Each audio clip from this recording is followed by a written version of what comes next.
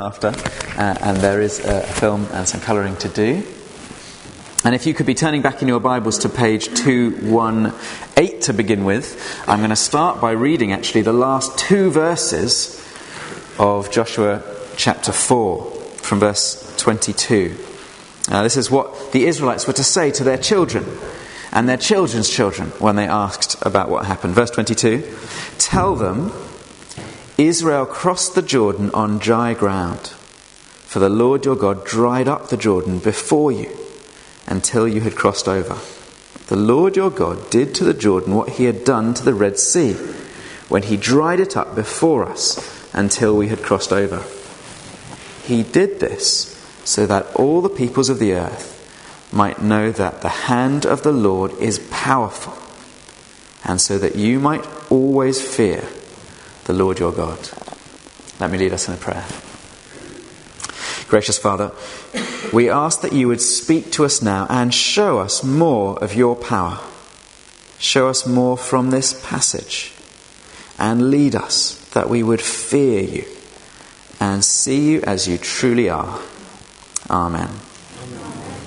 Amen. So this morning I want to start by talking about that feeling that some people have, even some Christians have, that God has just left them to it. Just left them on their own. That he doesn't care and he isn't watching over them. Some people feel that way. They feel perhaps even that he couldn't help them. Or maybe if he could, that he just doesn't want to. I wonder if you've ever felt that way. Or perhaps thought that way. I don't think it's that uncommon. And I think in some ways it's easy to understand why people might feel that or think that. So one reason might be human suffering. The Bible says, sadly, that Christians, like everyone else, should expect times of suffering in their lives, part of normal human experience. We shouldn't expect to avoid it. And yet somehow that doesn't seem to help. When we suffer or someone who we love suffers, we call out to God for help. We ask him to stop or to change it or to alleviate it. If then he doesn't, perhaps we think he can't or he doesn't care. Another reason people might feel cut off from God is that we can't see God. You see, even with people, sometimes there are things that are so significant, so important, so big, that writing a letter or even calling them up on the phone isn't good enough. You've got to go there in person. You've got to see them face to face. And all of us at times will face moments like that. And yet with the Lord, we don't see him face to face. And I think that leads some people to struggle, to feel like he's not there or he doesn't care. He doesn't come in those moments and see me face to face, perhaps like a member of my family would do. But you know what? Those feelings, they're not new feelings. If you feel that way, then you're not the first person to ever feel that way. And God has something to say to you this morning, here in church. If you feel that way, and actually you look around you in church, and you look at all these wonderfully good-looking people who gather together with us in the morning, and you see people who you think, oh, they just seem so close to the Lord. They seem to have such a strong faith. They trust him so much. I'm not like that.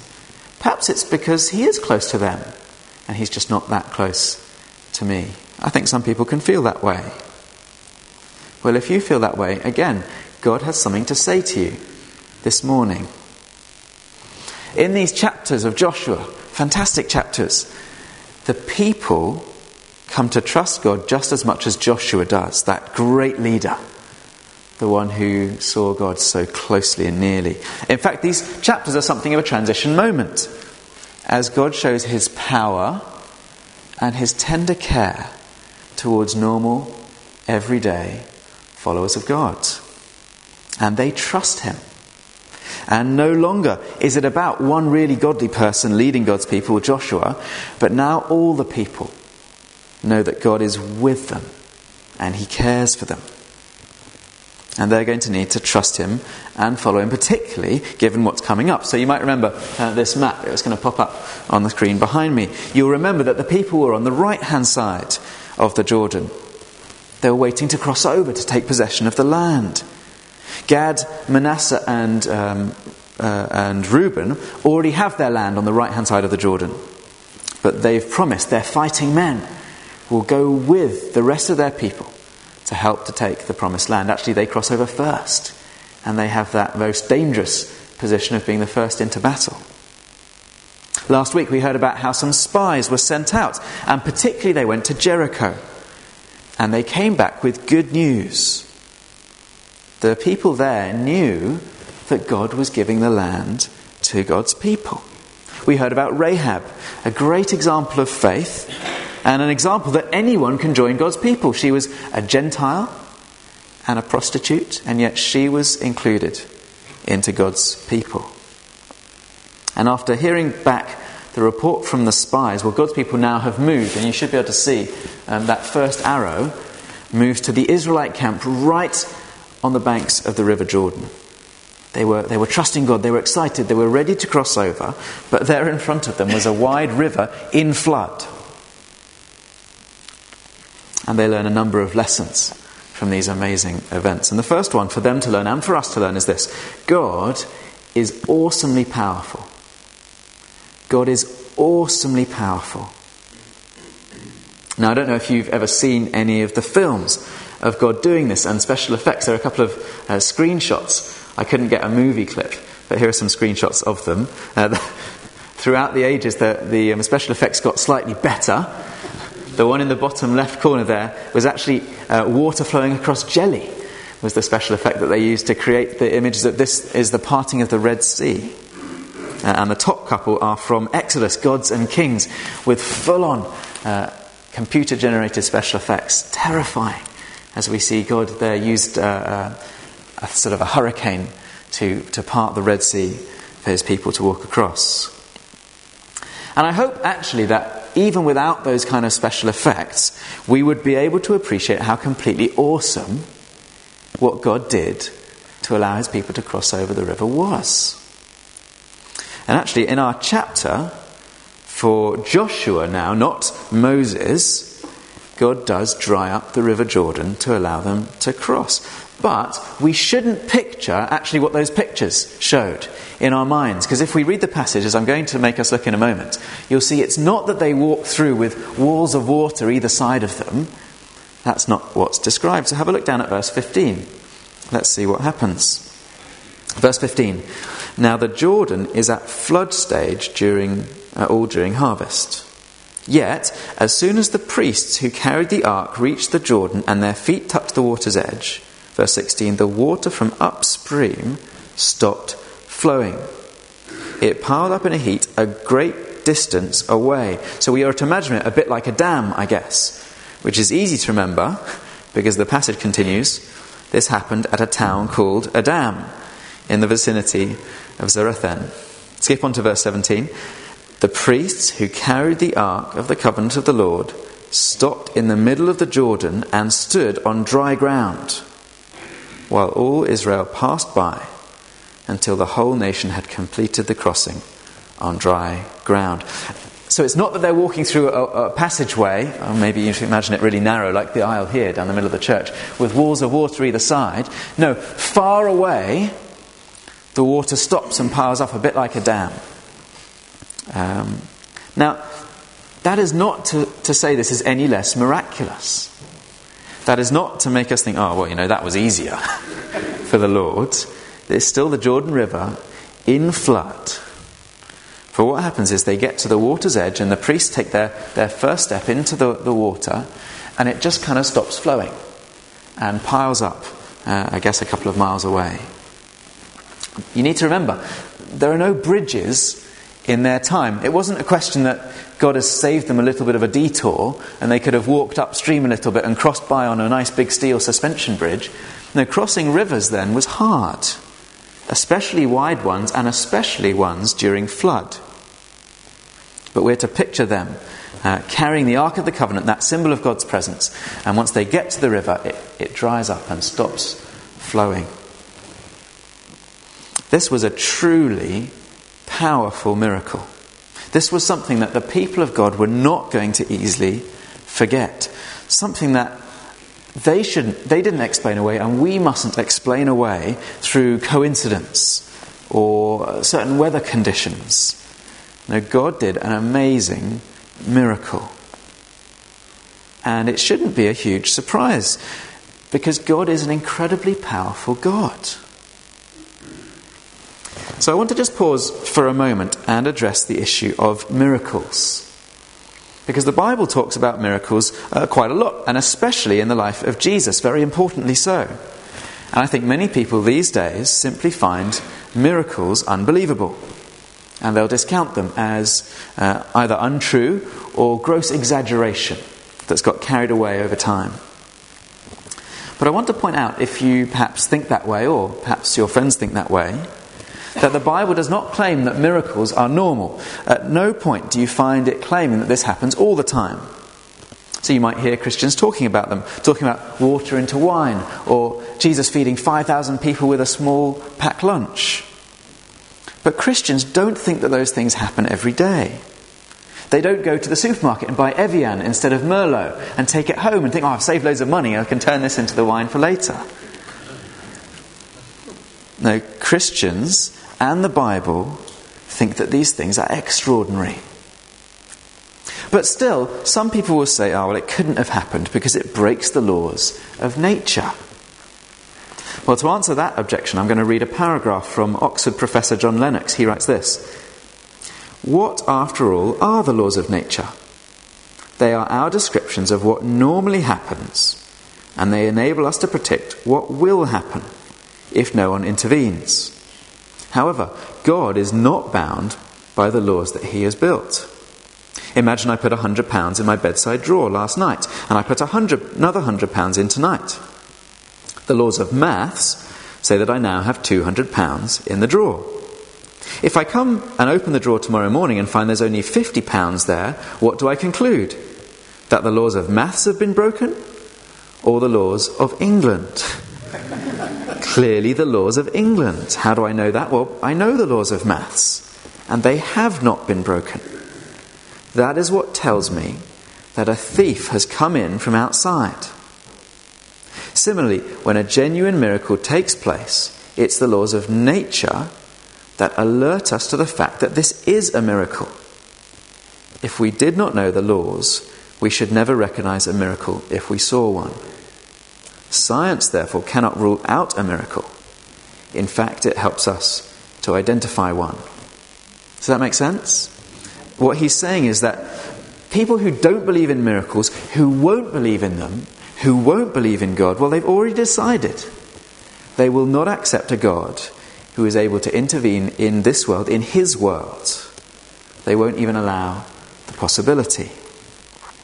And I find this quite interesting. We learn in the next chapter of Joshua that there were some witnesses, some non-Israelite witnesses who saw this happen. And they run back and they tell the Amorite kings about it, and they are terrified. There were non-Israelite witnesses to this. So why did God do this in such a miraculous way?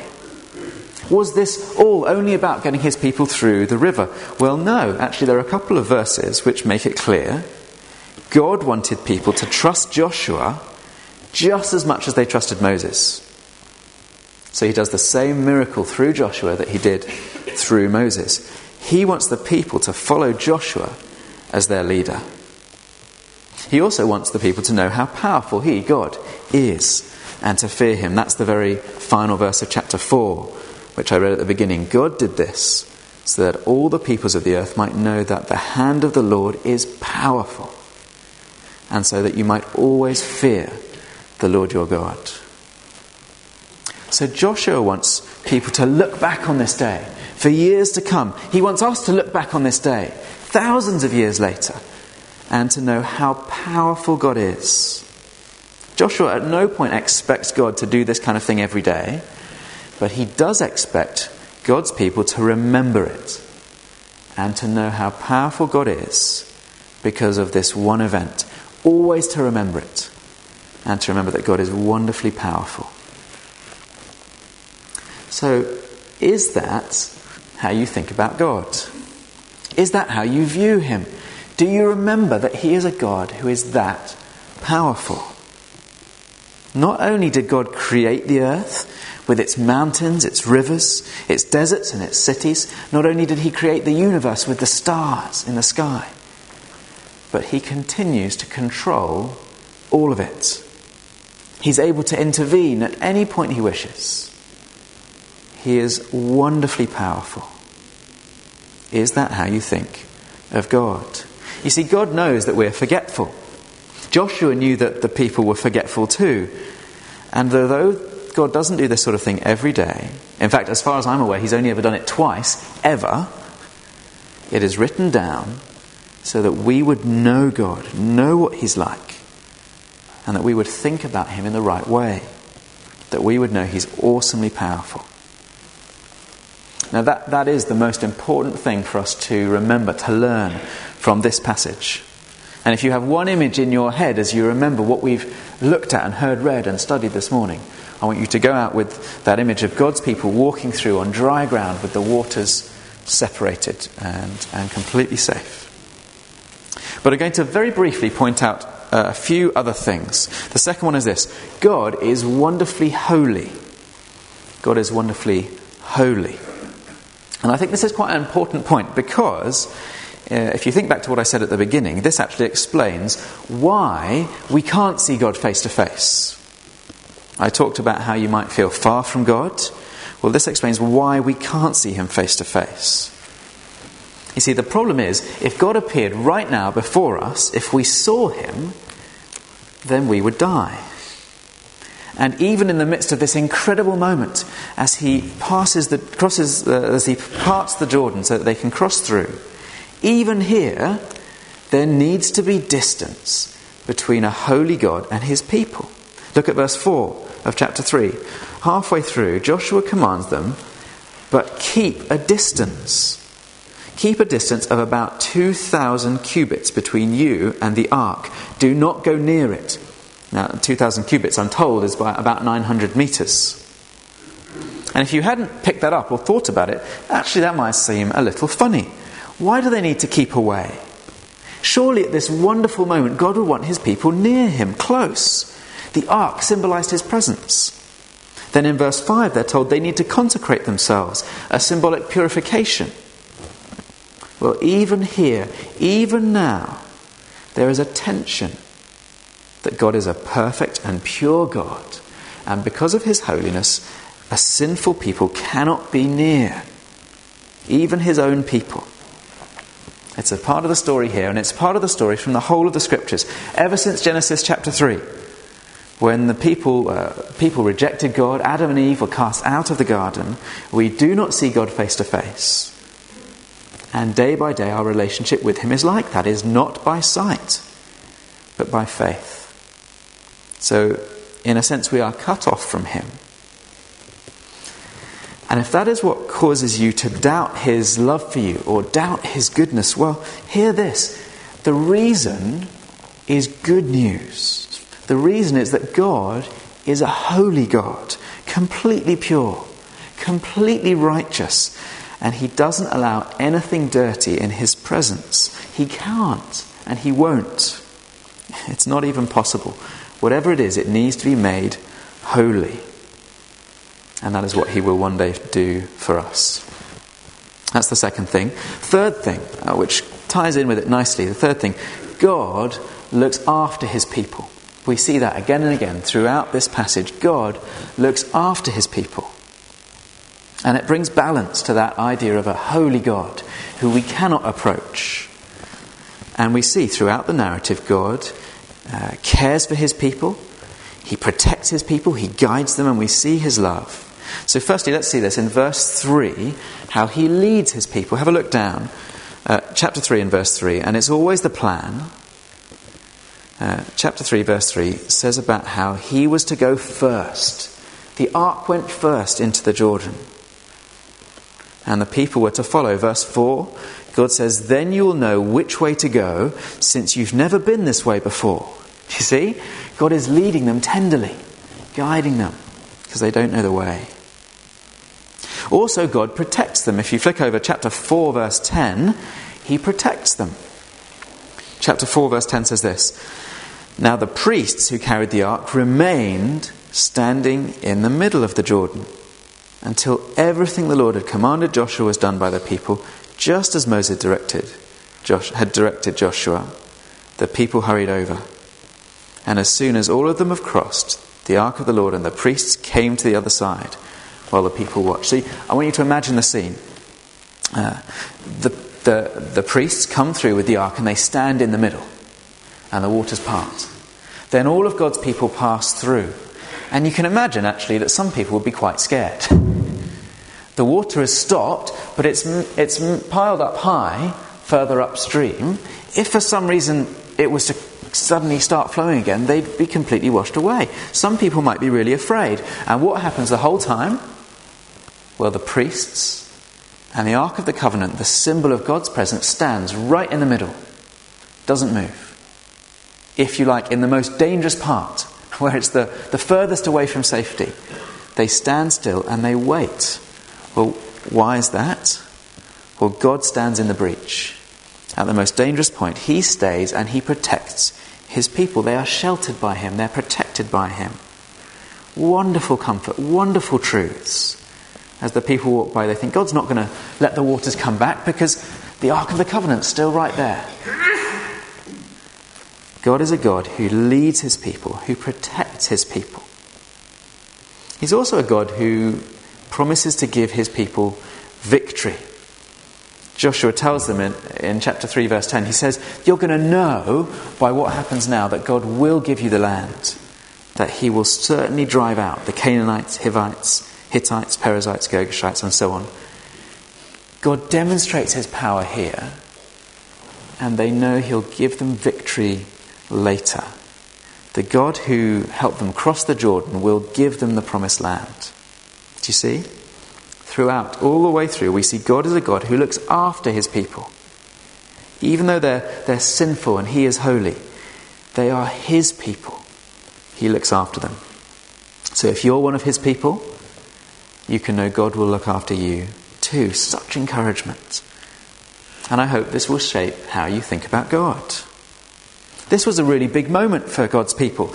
After this day, it wasn't just Joshua who truly, truly trusted God. But I said, it's something of a transition moment. All of the people now, they show their trust in God again and again. Their confidence in him grows. And our God is the same yesterday, today, and forever. This God is your God. The God who halted the Jordan River in flood, the God who led his people across, is your God. So, when it comes to those moments, those difficult moments, when you find it hard to trust God, or you fear that he doesn't care, or that he isn't with you, well, be assured. The reason that you don't see God face to face is because of his holiness. And that is a really good thing. One day, if you trust in Jesus, you will stand before him. You'll be made completely pure because of the cross. And you will see him face to face. But until that day, there's that distance. And that's normal. But it still is true that God guides you. That he protects you. That he leads you. He is all-powerful. He can dry up the river. And so he is definitely worth praying to. If you have doubts, if you have fears, talk to him. Ask for his help. He is powerful. He can change things. Friends, we have a powerful God, a great God. So look to him and trust in him. I'm going to lead us in a prayer. Gracious Father, we do stand in awe. We praise you for how you led your people across the Jordan. And we praise you that you care for us and lead us. Help us to keep trusting in your goodness and keep knowing your power. Help us to see you as you are. We ask it in Jesus' name. Amen.